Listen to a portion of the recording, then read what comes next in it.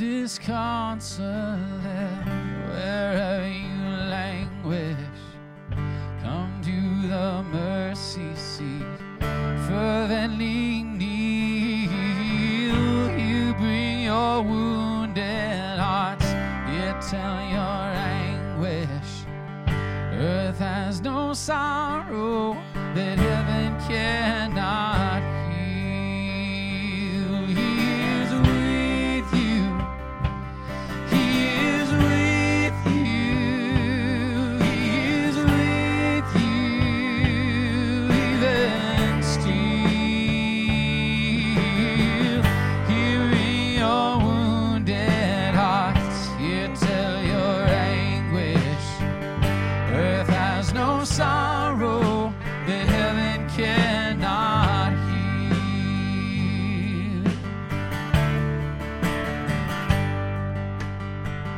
Here see the bread of life, see waters flowing forth from the throne of God, pure from above.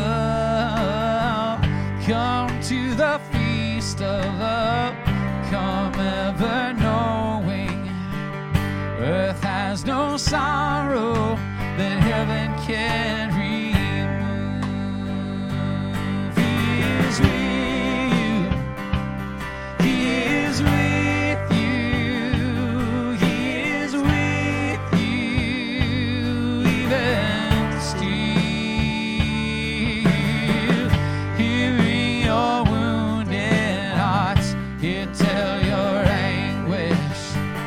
Earth has no sorrow that heaven cannot heal.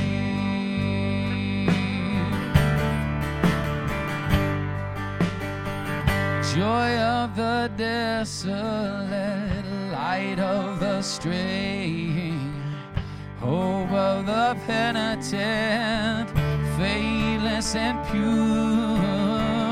Here speaks the Comforter, tenderly saying, earth has no sorrow that heaven cannot cure. He is with you. He is with you. He is with you. Even still, hearing your wounded hearts, here tell your anguish. Earth has no sorrow that heaven cannot heal. Oh, he is with you. He is with you. He is with you. Even still, hearing your wounded hearts, here tell your anguish. Earth has no sorrow that heaven cannot heal. Praise God from whom all blessings flow. Praise Him, all creatures here below. Praise Him above the heavenly host. Praise Father, Son, and Holy Ghost. Wake and lift up thyself, my heart, and with the angels bear thy part, who all night long unwearied sing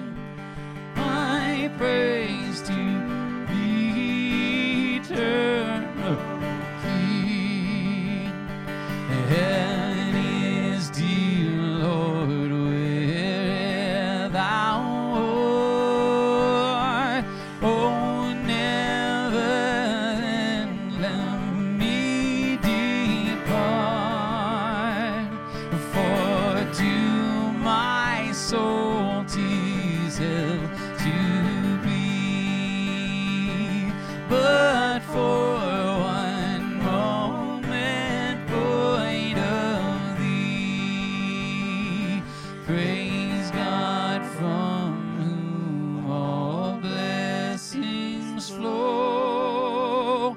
Praise Him, all creatures here below. Praise Him above, ye heavenly host. Praise Father, Son, and Holy Ghost.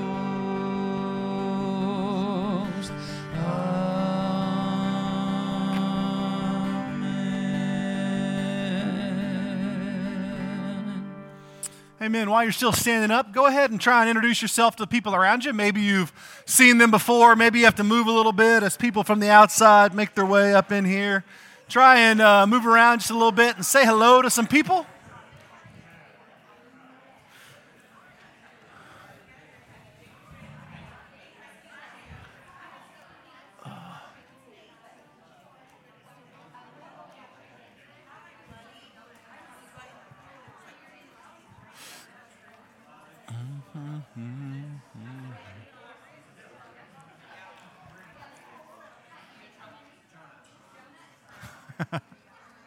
It's a safe bet. Yeah. I mean, it's a 90-10 on that one. Keegan. Once you've had a chance to say hello to some folks around you and people are trickling in, you can grab a seat. We will share some announcements and dive back into worship this morning. Welcome to Vine Community Church. We are glad and honored that you're here. My name is Treb Prater. I'm lead pastor here. We are blessed to have you with us. If you are here for the first time, we do want to tell you what a privilege and honor it is to have you with us. If you are here for the very first time or one of the first times and you've never filled out a guest card, we'd love to know that you were here. We'd love to follow up with you and share a little bit of information about how you can get involved. Nothing invasive. We'll just send you a quick little email, let you know that we were glad you're here, but we'd love to have that information. Likewise, on the back side of the sheet, if you've got on this guest card, if you have a prayer request or a need or anything going on in your life, we'd love to take the opportunity to pray over those. We take very seriously that opportunity. And so if you have something going on in your life, we'd love to pray for it. Please give us that opportunity. It doesn't matter if it's something small or large, just let us know. We'd love to do that. You can take the bottom of this sheet, you can tear it off and leave it in your chair, put it in the offering box in the back of the room. We won't pass a plate this morning. We just simply ask if you want to support our life and community, you do it either by leaving your offering there or you can do it online through Realm. Realm is how we stay connected throughout the week. It's how we share announcements and info. You can manage all your giving and all that kind of stuff online. If you're not on Realm, then you're probably not up to date with things that are happening, ways you can plug in and things like that. So stop by the kiosks, by the kids check-in area, and we'll get you all signed up. It's simply a little email, and you can either follow it with the app or you can get them directly in your inbox. It's pretty easy. But it's a great way to stay connected because we do have some things coming up that we want to be able to keep you up to speed on.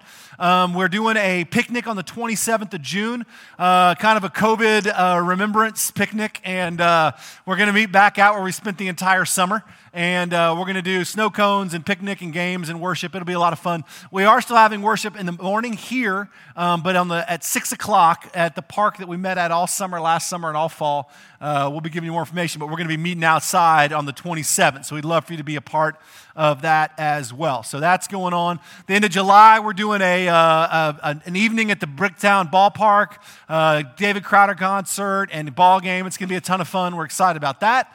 So we've got all kinds of fun stuff going on. We actually are set up to go on our all-church retreat in October.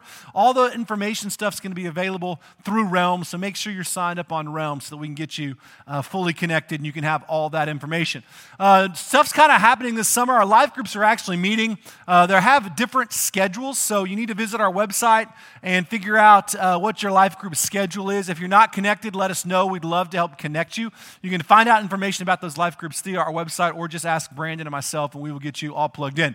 Our women's Bible study is actually meeting all summer. They meet on Monday nights, and you are welcome to be a part of that. We'd love for you to do that. Cherry Rushing is going to be leading that up this summer, and so they'll be meeting here. They have a Realm group as well where they share all their information, so if you're on Realm, you'll be able to be caught up in speed. Just join the women's Bible study group. But they meet up here on Monday nights. I know that our men's Bible study has started meeting back again at 7 a.m. on Tuesday mornings at Chartel Cafe. They just started back up, and so we'd love for you to get a part of that as well. So those things are going on along with our life groups and things kind of in that nature. So all of our stuff's kind of moving and happening this summer, and we're excited about it, and we think it's a great time to get kind of plugged back in as church begins to fall back into its beautiful kind of normal rhythm. So we are really glad that you are here. So we're into week 12 of this study of the book of Hebrews, and it has been a challenge. Maybe it's not been as challenging for you showing up and listening, but for me, it's been a beating. And it doesn't get any easier this week. This week, we're going to tackle two really difficult questions that are coming off what we learned last week when we talked about growth and maturity and all those kind of pieces. We're going to learn about the seriousness of pushing past the complacency of being an infant in Christ into deep maturity. And we're going to wrestle with two huge, massive questions. And those questions are this: is there a place where someone can be, or in a situation where someone can be, where repentance is impossible? All right? And the second question is going to be, is it possible for someone who has truly been saved to fall away? And these are massive, huge questions with real implications that our author, in his middle of this sort of pause, is going to address. And so I think they're questions that a lot of us want to ignore because they're not easy to deal with, but they're really powerful when we see the beautiful truth of who God is behind them. So this morning, we're going to take some steps into the depth of what it means to truly grow in maturity in Christ and answer some challenging questions and find that God is fully alive and moving and beautiful, and that we can hope and rest in Him in the middle of these difficult questions. So let's take a moment, let's pray, and then we're going to dive back into worship this morning. God, we do love you. We are eternally grateful, Father, for the opportunity just to gather in corporate worship. We recognize that over the past year, we've taken that for granted. We also recognize that, Lord, we sometimes miss the beauty of the call of what it means to be together as community. And so, Lord, we are grateful that we can come here to a place and worship you together. Lord, the Christian life was not meant to be lived alone. It was meant to be lived in community. Every part of it, Lord, from the idea that you are a Trinitarian God to the picture of the community of the Old Testament to the church, Lord, everything that in between. It's this incredible picture of togetherness. And so, Lord, we're grateful. We also are reminded this morning that there are places in this world that still people can't gather. Some of those are COVID related, and some are just the fact that they're living in places where gathering as believers is illegal.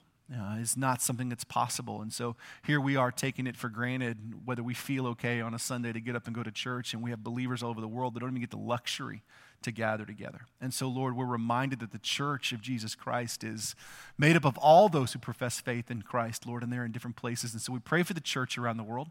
We pray for the church up and down our street. We pray for our next door neighbors. We pray for the church in our state and our country. God, we pray that you would move deeply in the church, causing revival across this land, Lord, that the church will be drawn deeper into your word. Lord, less afraid of tolerance and the pieces of culture and more in love with the actual true word of God. That we would wrestle with the deep and hard things, and that you would show us who you are along the way. So, Lord, this morning as we get ready to worship together and open your word, I pray that you would prepare our hearts, that you would draw us into you, that we might experience the truth and the richness and the beauty of the sovereignty of God. Take a moment in your own heart and just ask the Lord to prepare you to worship him. All of us walked in here with baggage, with stuff, with things. All of us brought extra stuff here today. Distractions or places we need to be in an hour, or just the fact that we're frustrated, or our minds wander, or we're just dealing with heavy things, or we're just feeling like we're in the middle of mediocrity. It can be any of those things or all of those things. And just ask the Lord to push those to the side, that you might see him clearly this morning, and ask him to prepare you to worship him.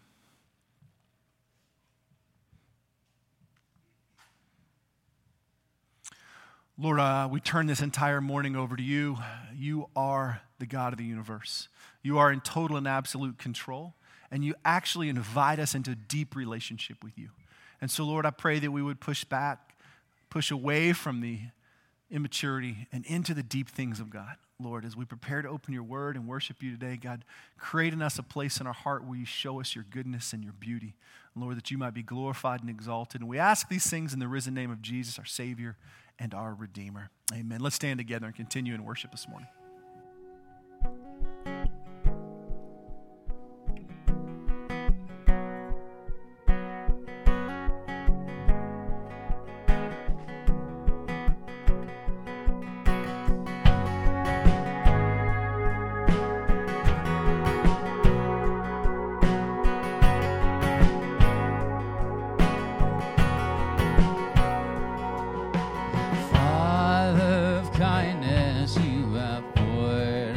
grace. You brought me out of darkness. You have filled me with peace. Giver of mercy, you're my help in time of need. Lord, I can't help but sing. Faithful you are, faithful forever you will be. Faithful you are. All your promises are yes and amen. All your promises are yes and amen.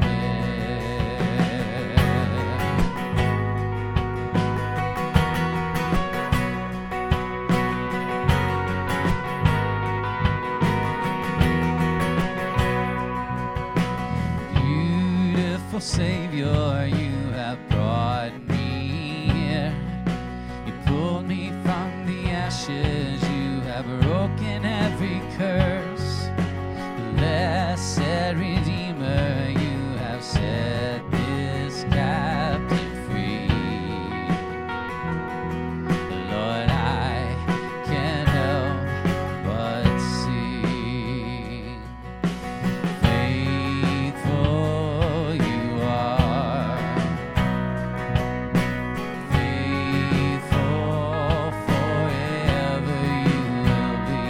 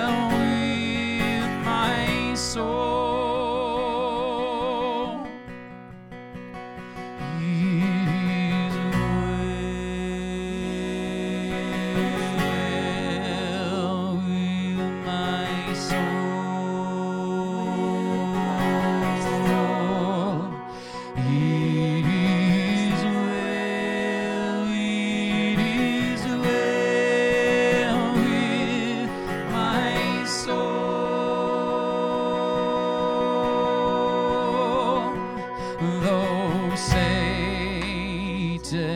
should buffet, though trials should come, let this blessed assurance control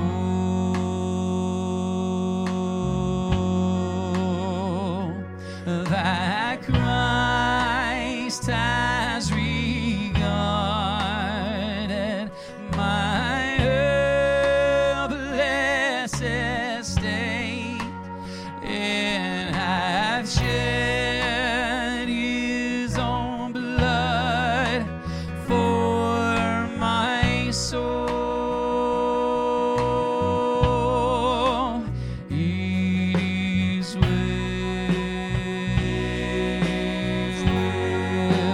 with my soul.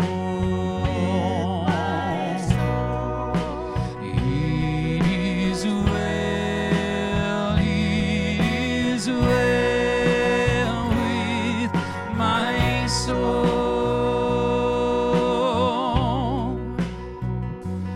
My sin, oh, the bliss of this glorious thought. My sin, not in part, but the whole, is nailed to the cross, and I bear it no more. Praise the Lord, praise the Lord, oh my soul. It is well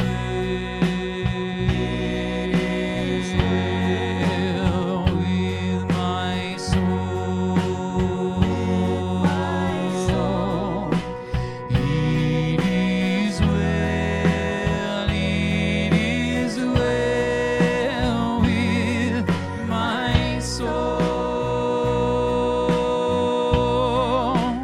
It is well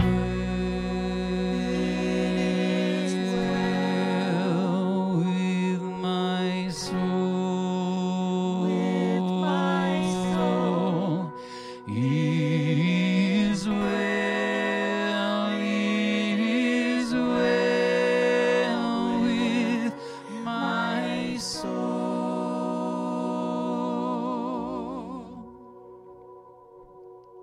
Amen. You can grab a seat. If you've got elementary age kids or below, we'd love for them to be a part of our Vine Kids time. They'll be heading out these side doors here, if you will.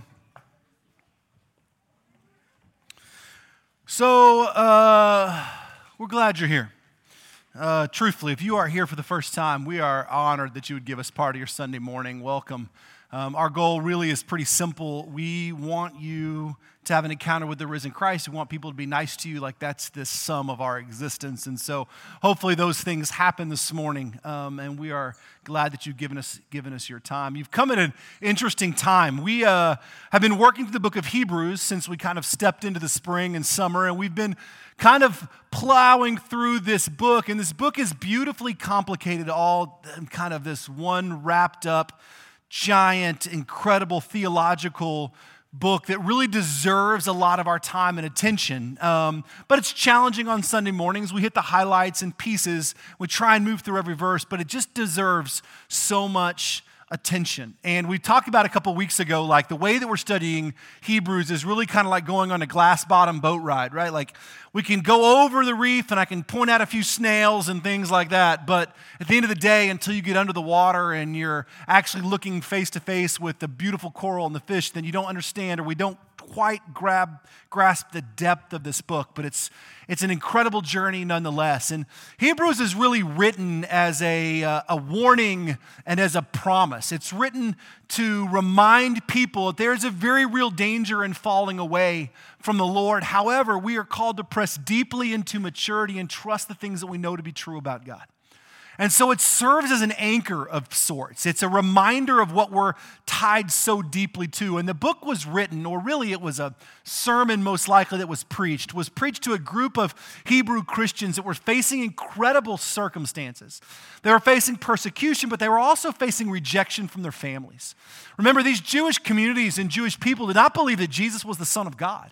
They did not believe that he was the Messiah, that he was the one that was to come. They were still living in expectation. In fact, they believed the opposite. They believed that Jesus might have been a rabbi at best, but truthfully, he was a blasphemer. And if you put your faith or trust in him because he proclaimed to be God, not only was he punishable by death, but so were you. And so the Jewish communities were calling those Jewish Christians, the Hebrews, back to the faith that they had walked away from. The original faith that they believed was not brought to culmination in Jesus Christ, but instead was held to the law and held to Abraham and held to those Old Testament principles where we see Christ as a fulfillment of all that. And so there's just this incredible, deep pressure.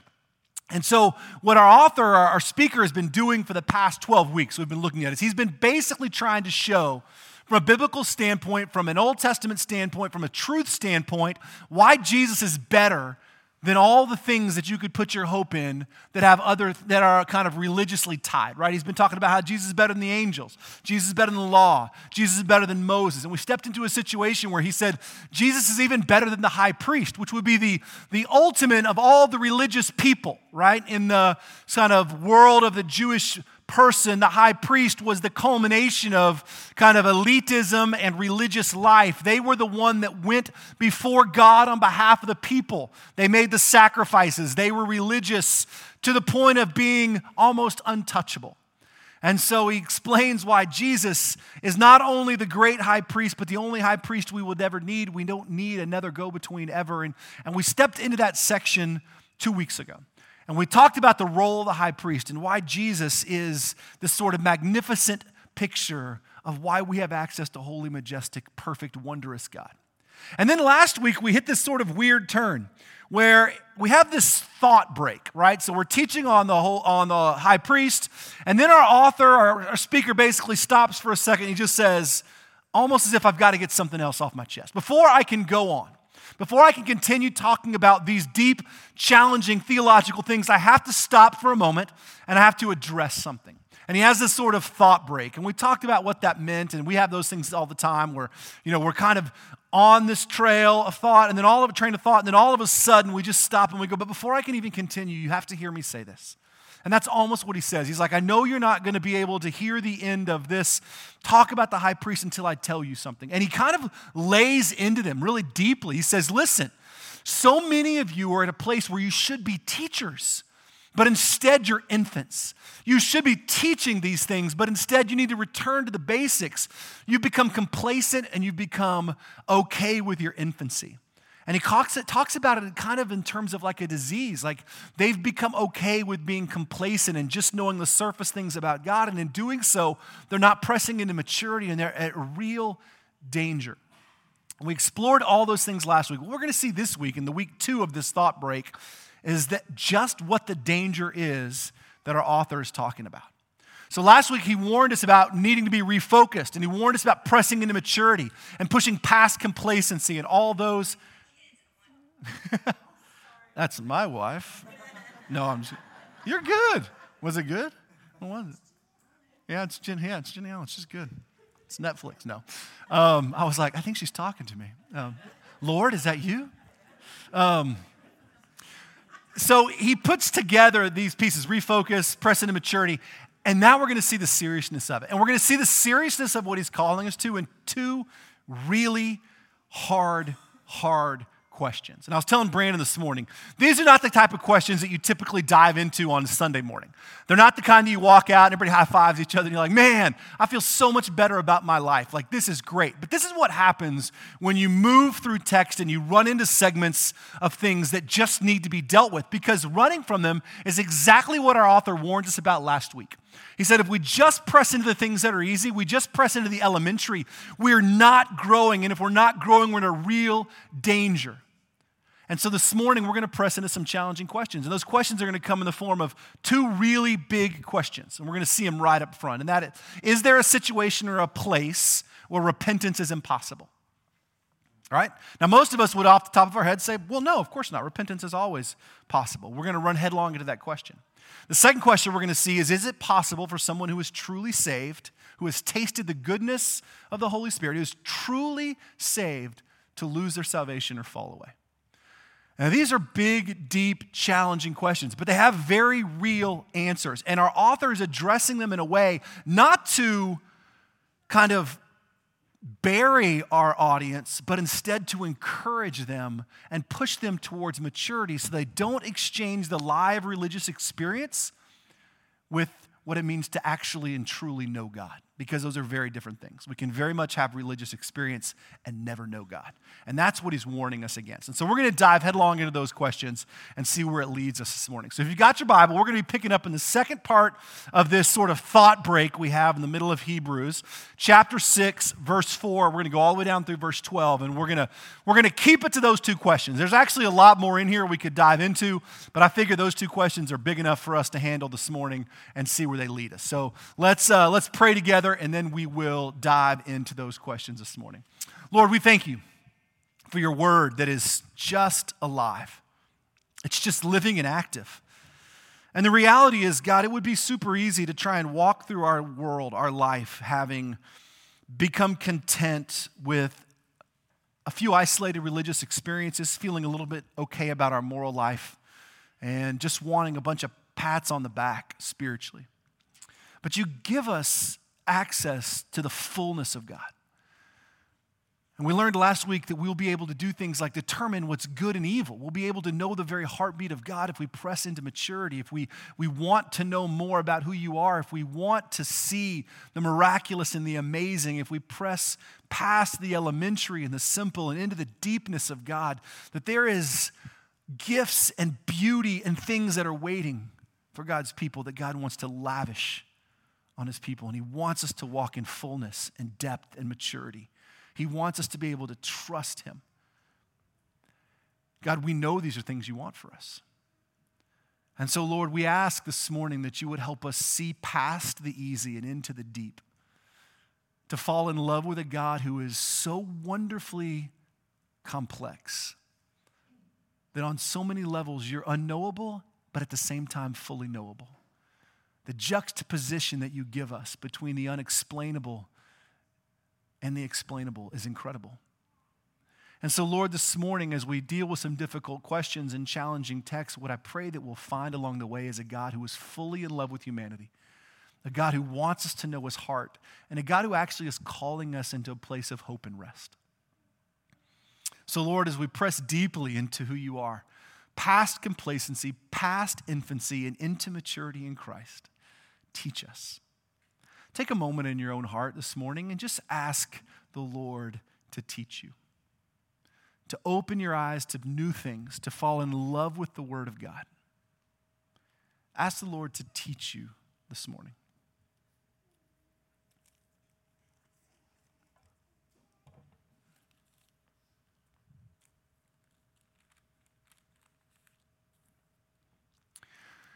Take a moment and pray for someone beside you. We do this every week, or behind you, in front of you. We want to be in the habit of praying for other people. As I say every single week, everything that unfolds here on Sunday morning is not about you. Pray for the people around you. We want to be a community that cares deeply if the people around us have encounters with the Lord. Pray that God would soften hearts. Maybe it's your spouse, maybe it's your kiddo, maybe it's just someone you've never met. Maybe you're here for the first time and you think it's a little odd. Just try it. Just say, God, in your heart, just move in this person. We don't know what the person next to us is dealing with. None of us know what they walked in here with this morning.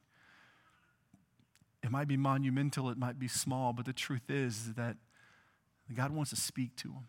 And so let's pray that God would do that and they would be unhindered in hearing those things. Let's pray for the people around us.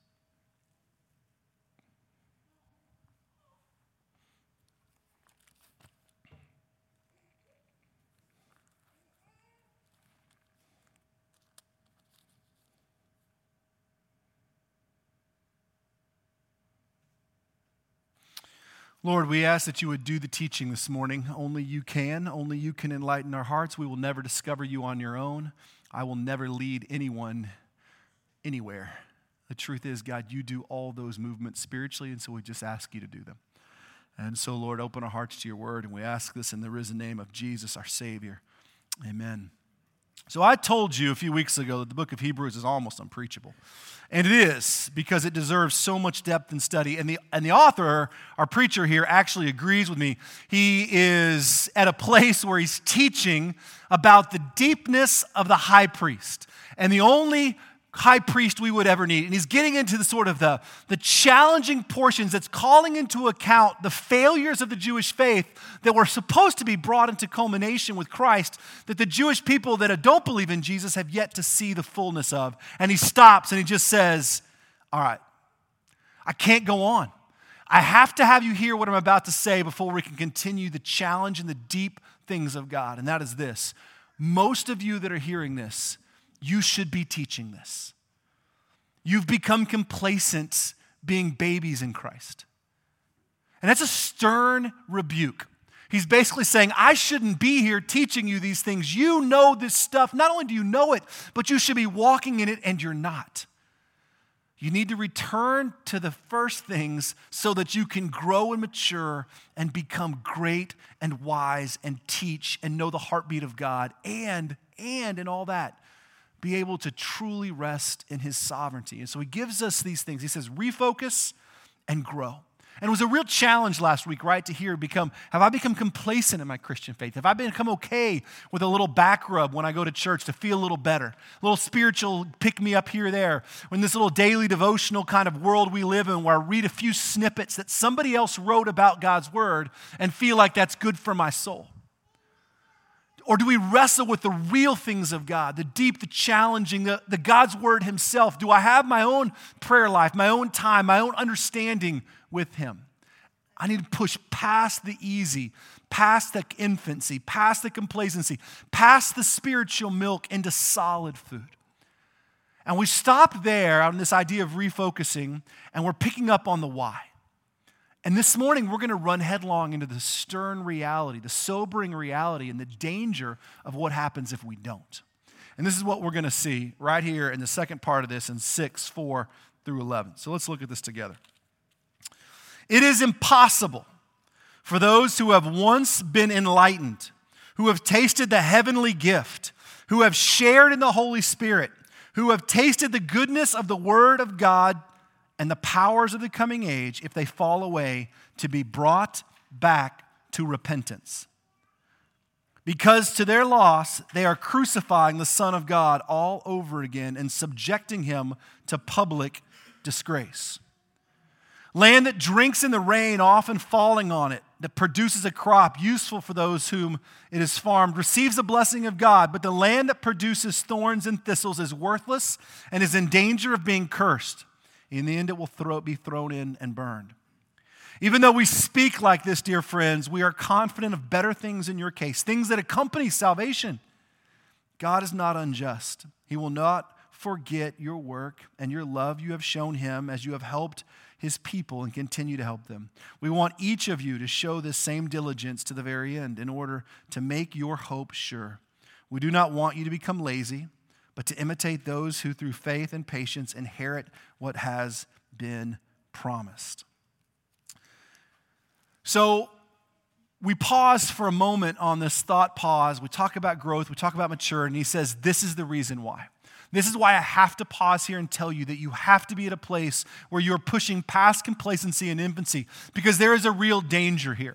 And those two dangers come in two questions, and I've posed them all along because I want you to hear them. I don't want to hide from the complexity of these questions. And the first one basically is staring us in the face, and is it possible, is there a place, a situation where someone can no longer be at a place of repentance, right? Is there a place, a situation where repentance is no longer possible?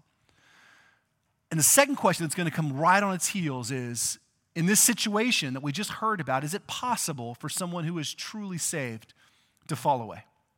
In other words, can you lose your salvation in Christ, right? And these are monumental questions that theologians have wrestled with and argued over and contemplated over for centuries. And the reality is, I think the answers to these questions are right here in our text, staring us in the face, and they're very, very important. And the first one really is this one where, is there a place where we can no longer repent? And the simple answer to this question is yes. And you know how I know that?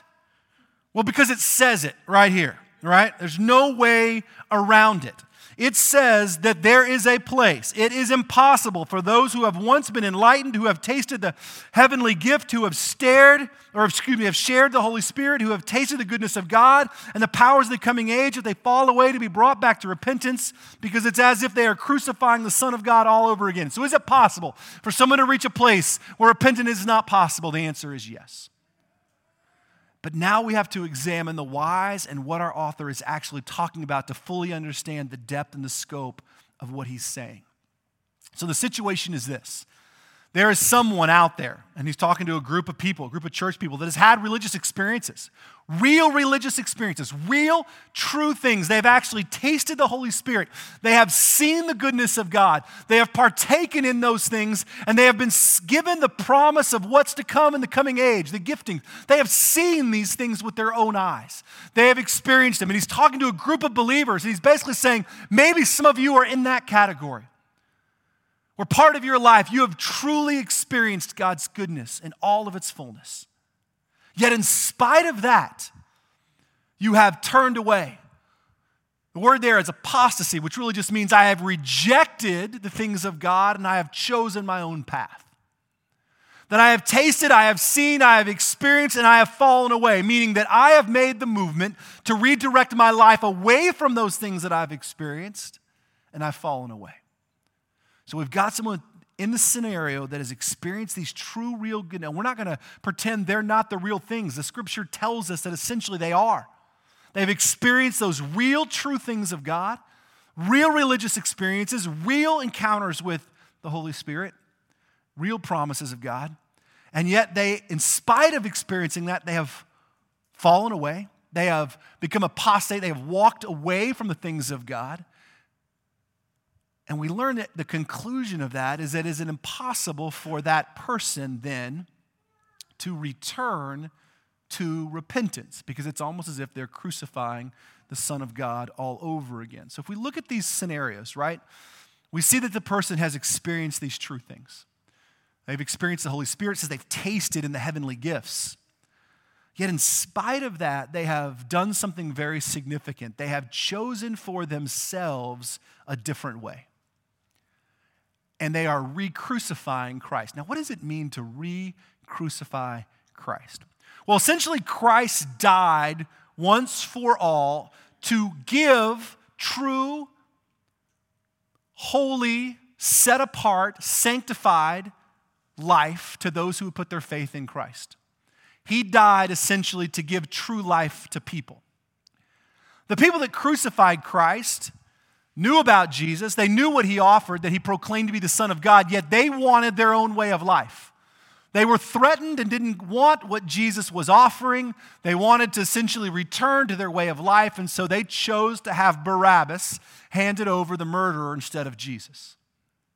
They crucified Christ because they chose a life that had them at the center.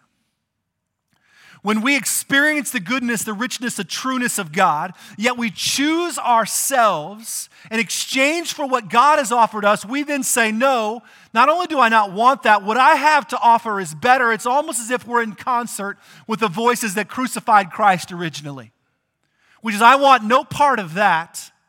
I instead want this. I want this way of life, my world, my things, and not what Christ has promised. So in spite of having tasted all these goodness things of God, I have fallen away, chosen, drifted, left for myself, and it's almost as if I'm re-crucifying Christ. In other words, I'm saying the crucifixion of Christ is worthless, and I demand again myself over him. That's essentially what that kind of boils down into a nutshell. That's the scenario. The conclusion that we see in that little section is that it is impossible for that person in that scenario to come to repentance, which begs a couple of questions. Does God ever reject genuine repentance? And we can answer that question pretty emphatically with a no, because we can trace it all the way from the Israelites to King David to Esau to Peter to you and I. When genuine repentance comes before the Lord, God always hears genuine repentance. He always has mercy on genuine repentance. So repentance in its genuine form, broken and contrite heart, going before the Lord, God always will respond. Amen. But what we're seeing here is not that. We're seeing someone who has tasted the goodness of God, who has chosen the way of their own life, has rejected all that Christ did, essentially agreeing with his crucifier, saying, I'd rather have him dead and have me. In that scenario, our author essentially says that that person is at a place where they cannot repent or will not be heard and will not be saved because of their hard-turned heart that essentially has tasted the goodness of God and rejected it.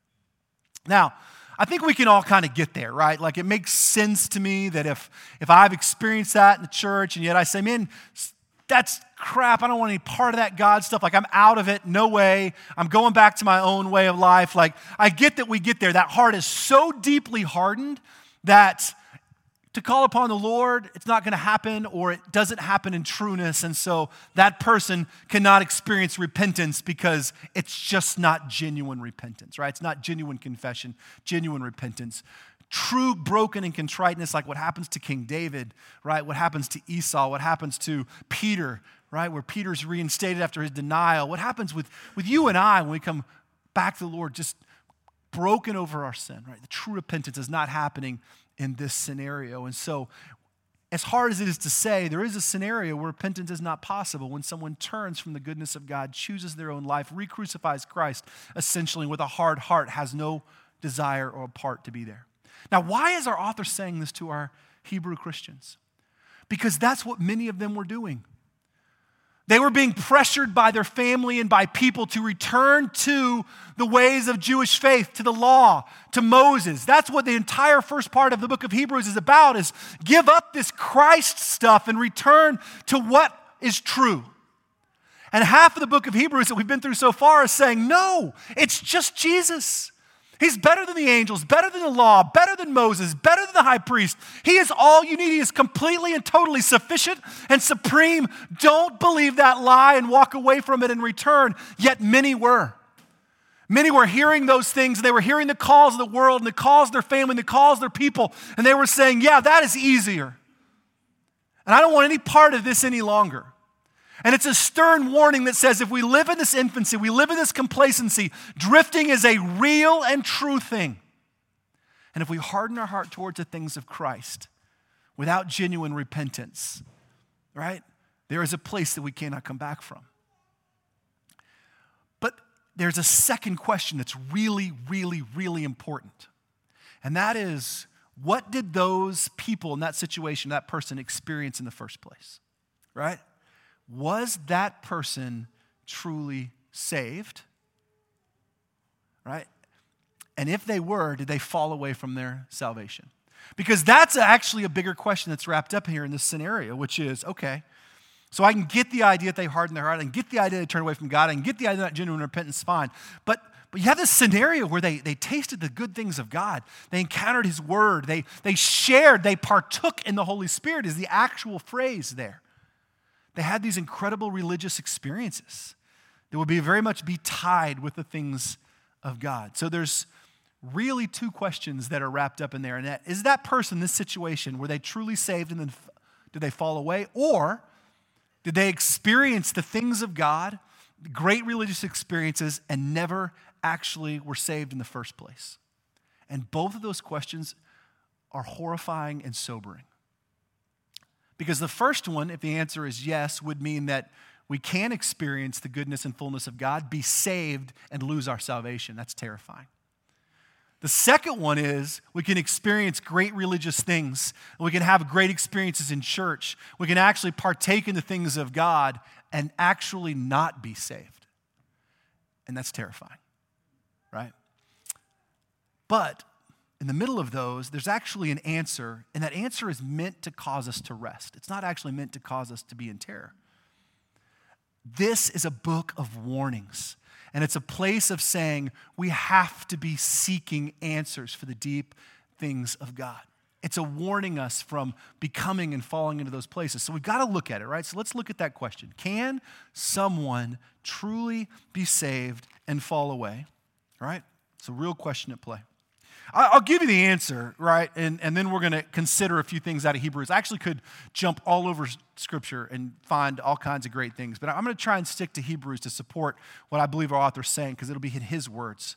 But the short answer is no.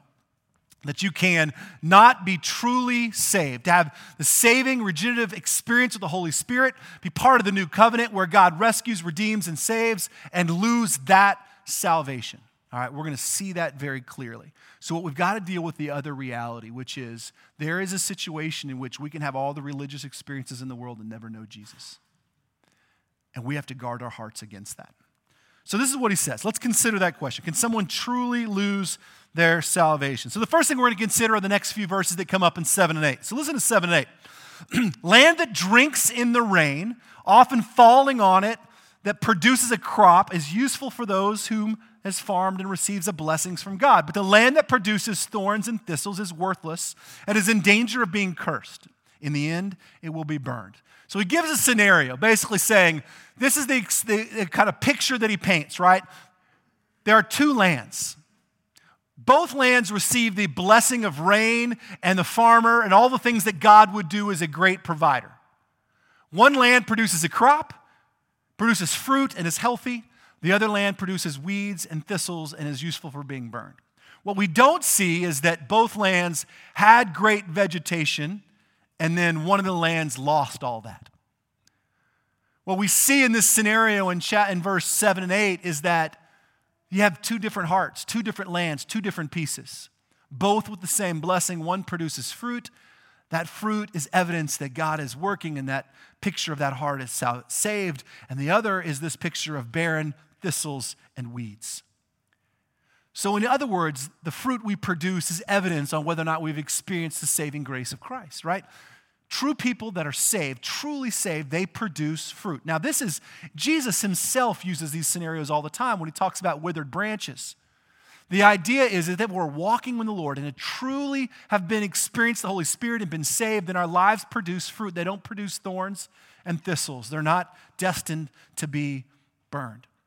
So one of the great hallmarks of being able to identify a life that is saved is the fruit that it bears. A life that is saved produces life. A life that is not saved produces death. It's a pretty simple picture, but it's right there in verse 7 and 8. We continue on. We consider verse 9. He says this. Now, after giving this sober reality to this church, a group of people in the book of Hebrews, where he's basically saying, there are some of you in here that are probably not saved, right? He says this. He says, even though we speak like this, dear friends, we are confident of better things in your case, things that accompany salvation. So basically what he says is, listen, this is a sobering reality, but we're confident that you essentially are saved because you have things that accompany salvation. In other words, there are true, real things that accompany salvation. They are evidence. They are fruitfulness. They are not rejection. They are not places that they choose me. I don't want the things of God. They are fruit-bearing, and they are evident. So we know that someone is saved because there are things in their life that are evidence, things that accompany salvation, things that are only given by God. So the idea being is we're looking at two different things here.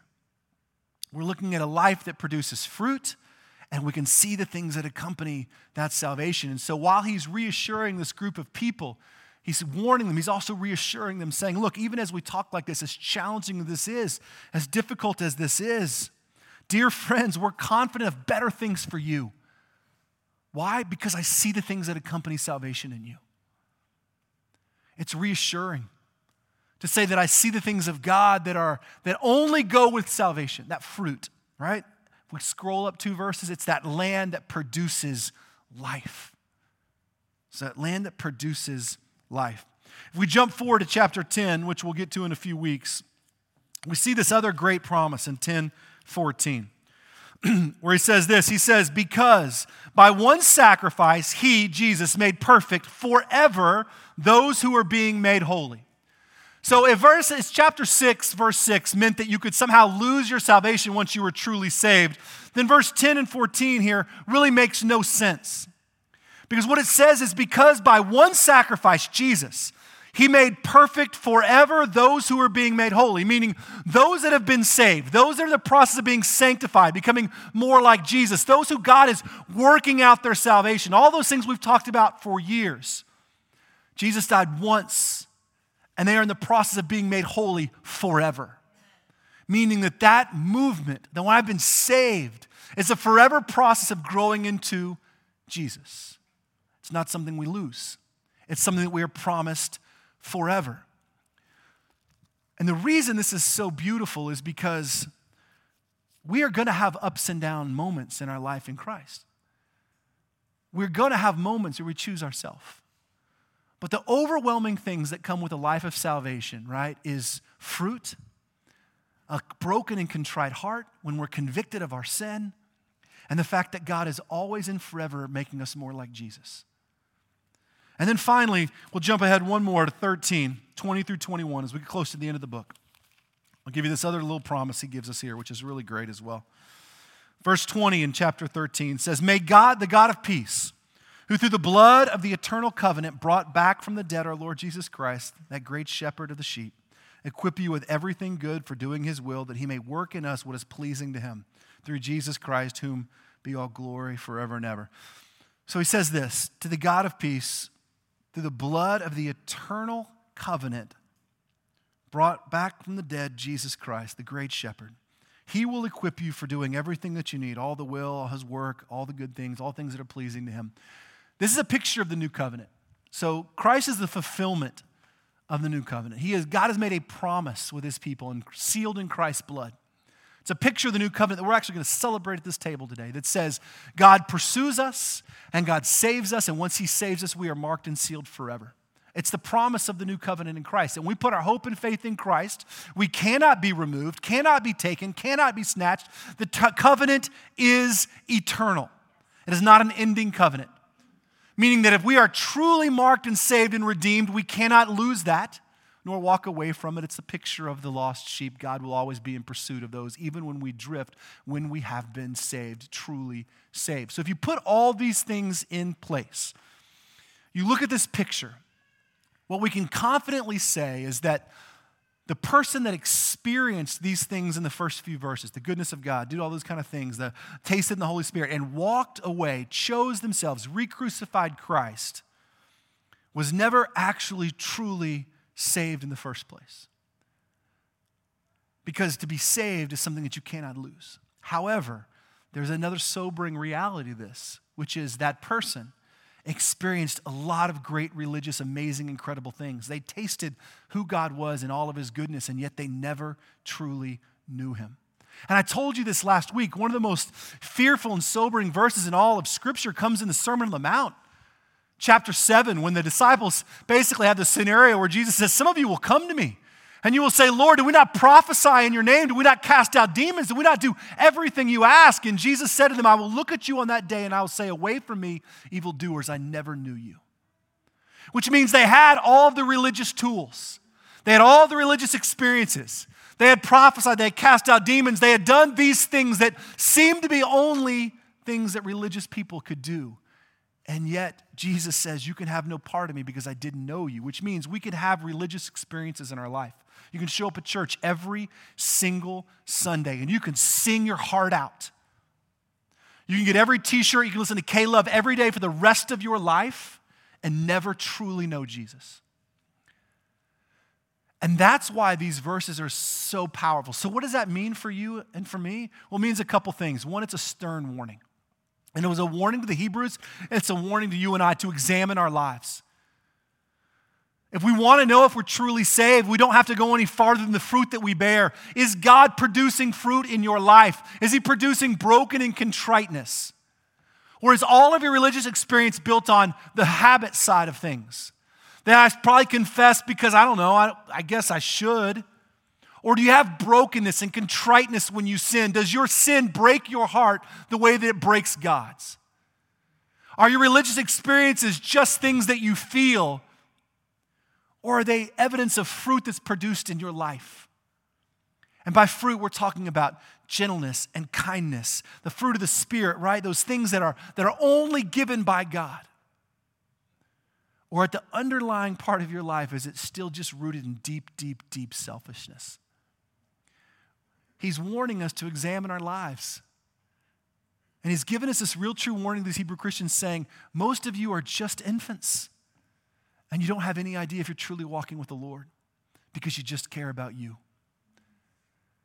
And it's a real warning. And I spent some time this week, I told Brandon this morning, kind of examining my own heart going, Lord, I want to be at a place where I survey the land of my life and I see your reign and I see your mercy and I see your goodness and I look across the landscape and although not perfect, I see trees that have fruit, trees that have buds, trees that are growing, trees that are producing things in other people's lives, trees that are open to being used by you, trees that aren't mine. I don't want to look across the landscape of my life and my heart and just see thorns and thistles. That's a deep warning that if we're scoping the landscape of our life and all we see is barren thorns and thistles, we have to ask ourselves, do I truly know God? Or am I just using my religious experiences as a way to make myself feel better morally? It is a stern warning. But it's also a call to persevere and to press into maturity. It's a call to not be complacent.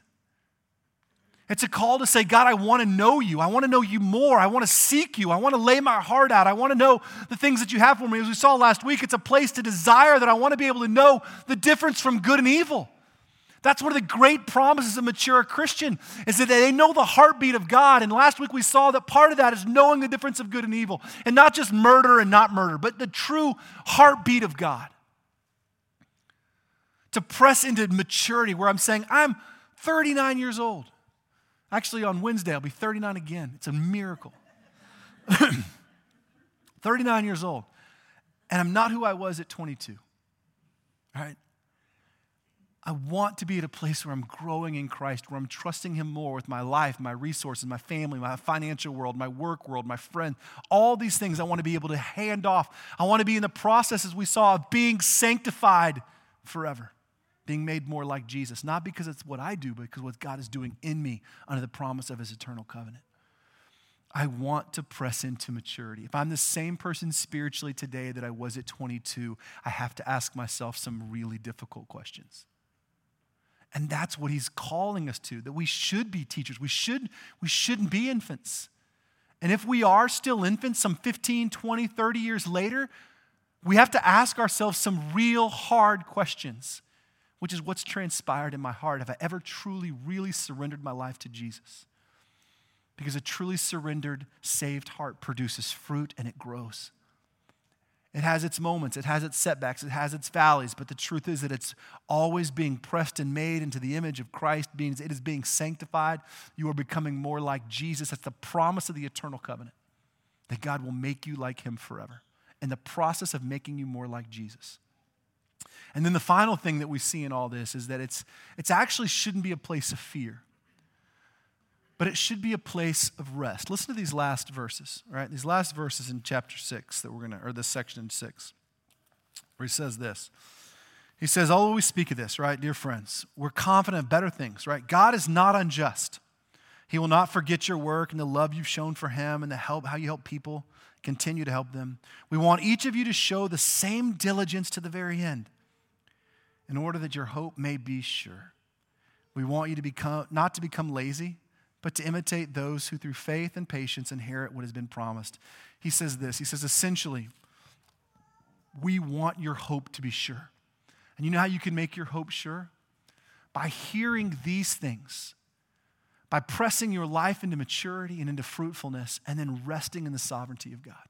And just saying, God, I am going to trust and believe that you are who you say you are. That my life and the fruit that it bears and my contrite heart and the way that you have changed me and who I am is evidence that you love me and will never let me go, and I'm not going to live in fear. I'm going to live in that. But for some of us, we need to hear the warning first. We need to hear the warning that we can experience religious things and never know God, and we should call into question all that. Have I gone to church my entire life and never truly surrendered my life to Jesus? Have I walked through every religious door and every religious habit and all those things and never really known him? Do I have a personal relationship with Jesus where I desire time in his word, where I desire to know him, where I want to be known by him, where I long for time in prayer to grow, to move? All evidences of a life that's in pursuit of Christ, of a life that's been truly saved. And the rest there is that once that life has been secured and saved, there is no escape. It will never be captured, never be taken, never be stolen. Jesus says, the thief will never snatch you out of my hand. Amen. These are challenging and deep verses, but they have great promise in them. And we should both be warned and be secured all at the same time. And that's sort of the great paradox of Scripture, right? That it's this deep, real warning, yet this deep, real beauty of security. And that's actually the entire voice of Hebrews, which is be really aware of falling away. But rest in Christ. Don't become complacent. Don't go back to the way the world is calling you. But even when it's hard, rest in Christ, for you have been saved. Your life is marked, and these are the hallmarks of it, and you can see them. If you need evidence, I am showing you what the evidence is. Rest in that. If you don't see the evidence, then go before your Lord and ask some questions. See the evidence. Rest in the anchor for your hope. The beauty thing about this is that this table is really an expression of that great promise. We talked about the eternal covenant. This is the new covenant. This new covenant was actually sealed in the blood of Christ. That Jesus so promised to save and redeem forever that he gave us this as a great reminder of that. So that the cross and the crucifixion and the resurrection doesn't become a one-time, one day in history, but that as the church, when we celebrate this meal, we're actually recalling this incredible covenant that God has made with us that lasts forever. That is eternal. It is a covenant with no end and no breaking. And therefore I can rest deeply that when I surrender my life to Jesus, when I'm saved, when I am justified, that he is in the process of making me holy, and I can rest in that eternal covenant, that no matter what life brings, no matter the challenges it has, no matter the difficulties involved, I can rest in the hand of God. And it is a covenant, which means it is unbreakable, meaning God will not break his own promise. And God's promise is to never let us go, that we surrender our life fully to him. We have been marked with that covenant, and we will never be let go. This table is a picture of this incredible grace, this incredible covenant. Actually, on the night that he was betrayed, the night that all would abandon Jesus and run away, he gathered his disciples, and after they had had supper, he sat with them. And he looked at them knowing full well what was to come, and he took a loaf of bread and he gave thanks, and he said, "This is my body, and it's broken for you. Do this in remembrance of me." In the same way, after he took the bread, he took the cup, and he said, "This cup is my blood. This is the new covenant, shed for the forgiveness of sins." That as long as we take this bread and this cup, we are proclaiming the Lord's death until he comes again. This is that incredible picture. This is the promise for all those who put their faith and hope in Christ. This is not a denominational table. It's open to all those who have surrendered their life to Christ, who are partaking in the true goodness and saving grace of Jesus. The Bible also tells us that we should examine our hearts, just as Hebrews is telling us. Before we take this meal, we examine our hearts. We make sure that our hearts are right and true. That it's something that should be taken seriously, with great reflection and contemplation. Essentially, what our author is telling us in Hebrews is we need to examine our hearts. We need to be aware, and we need to be warned, but we need to be secure. And that great paradox of complexity is what makes up the beauty of a life in Christ. This morning, we're still taking communion by means of COVID. which is we still had a bunch of plastic cups that we're using. And so we have pre-sealed bread and juice. And as you feel called and led, we invite you to come down to the table. Take a bread and take a cup, return to your seat. Continue to stand, and Dawn, our worship team, will lead us in worship. But as we do that, let's prepare our hearts by going before the Lord in prayer this morning. Lord, we do thank you for being a God who never, ever leaves us. That although sometimes we look at Scripture and we don't necessarily always know how to handle it, Scripture always supports itself, and it always answers for us the questions that are plaguing. And so all we need to do is look towards Scripture. And sure enough, right here in Hebrews, the difficult questions it poses, it also answers.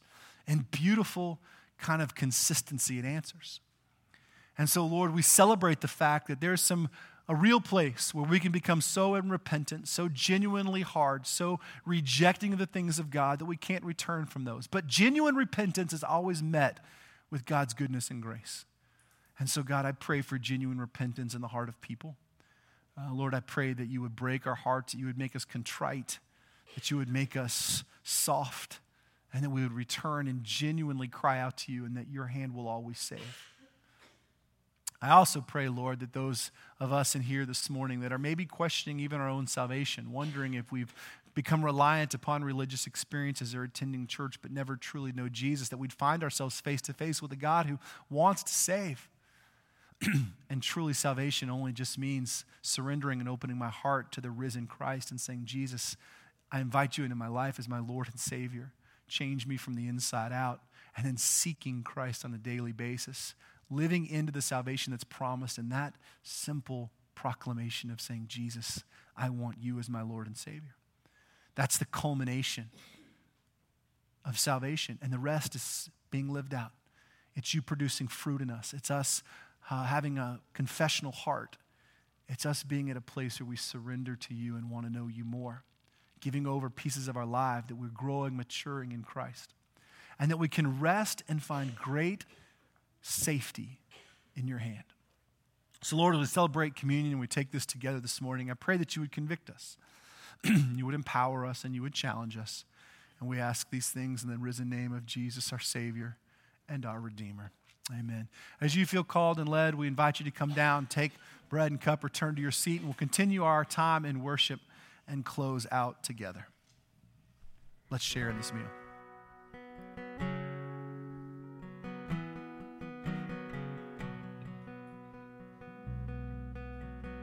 Man of sorrows, what a name for the Son of God who came, ruined sinners to reclaim. Hallelujah, what a Savior,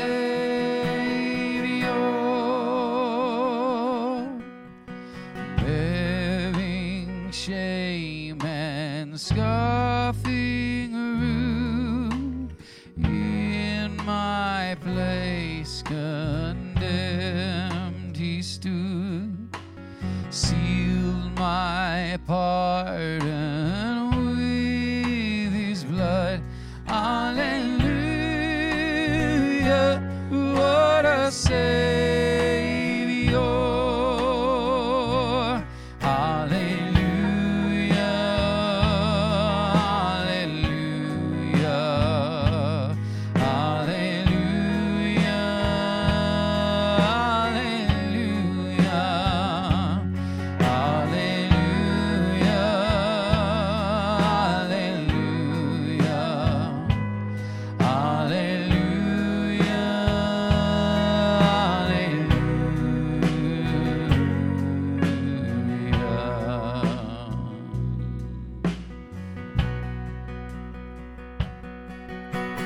Guilty, vile, and helpless we, spotless Lamb of God was he, full atonement can it be.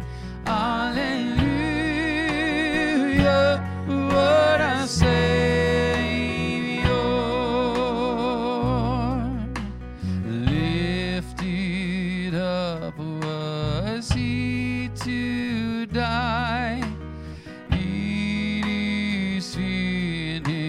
anguish was his cry. Now in heaven exalted high. Hallelujah, what a Savior.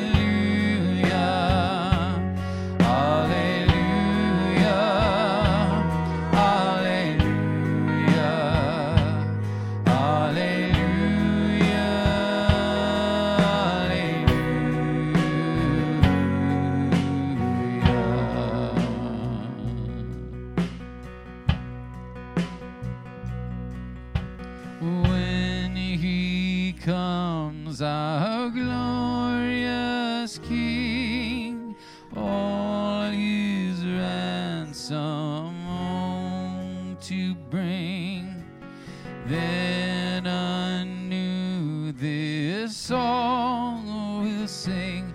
Alleluia, alleluia.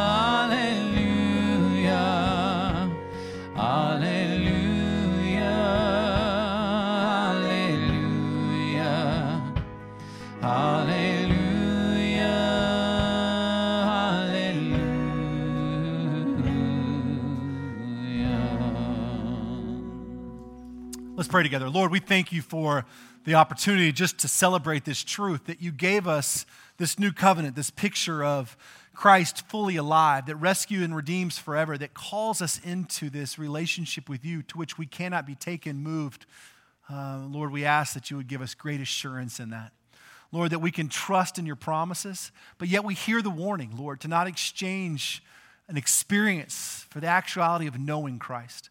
And so, Lord, as we celebrate communion, we're celebrating the reality of your death and the beauty of your resurrection. So, Lord, as we close our time in worship, I pray that you would just let our hearts sing and celebrate, to not be afraid, but instead be excited about the anchor of hope that is Christ, to be secure in our salvation, surveying the land of our life for fruit and good things that are given by you, Lord, and rest in the assurance of the promise that when we surrender our life wholly to Christ, we are saved and saved forever. Let us close our time in worship this morning together.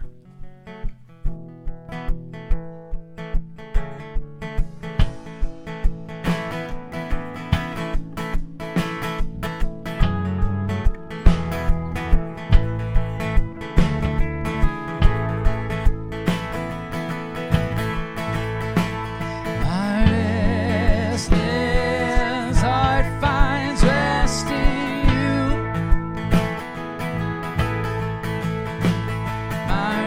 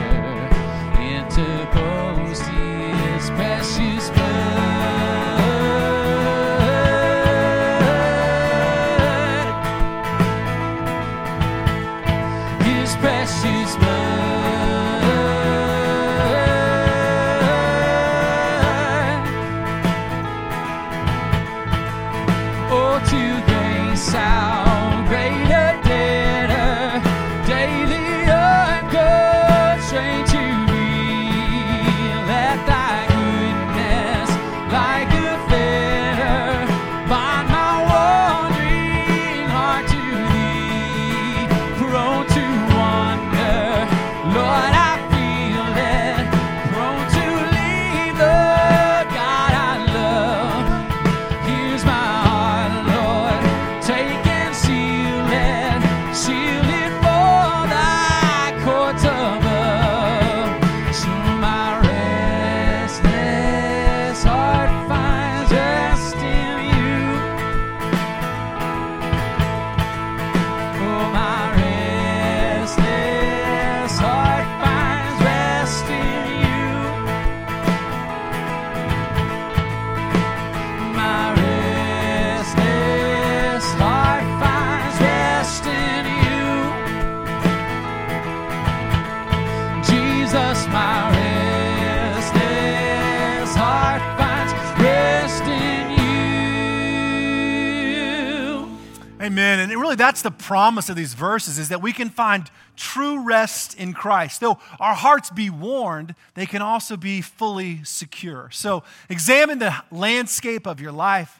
Ask the Lord to produce fruit. And if you're questioning whether or not you've ever truly given your life to the Lord, then come visit with us. We'd love to talk with you and visit with you to make sure that your heart feels fully surrendered to the goodness and greatness of God, where we can find true rest and true refuge and security for all eternity. Go in peace.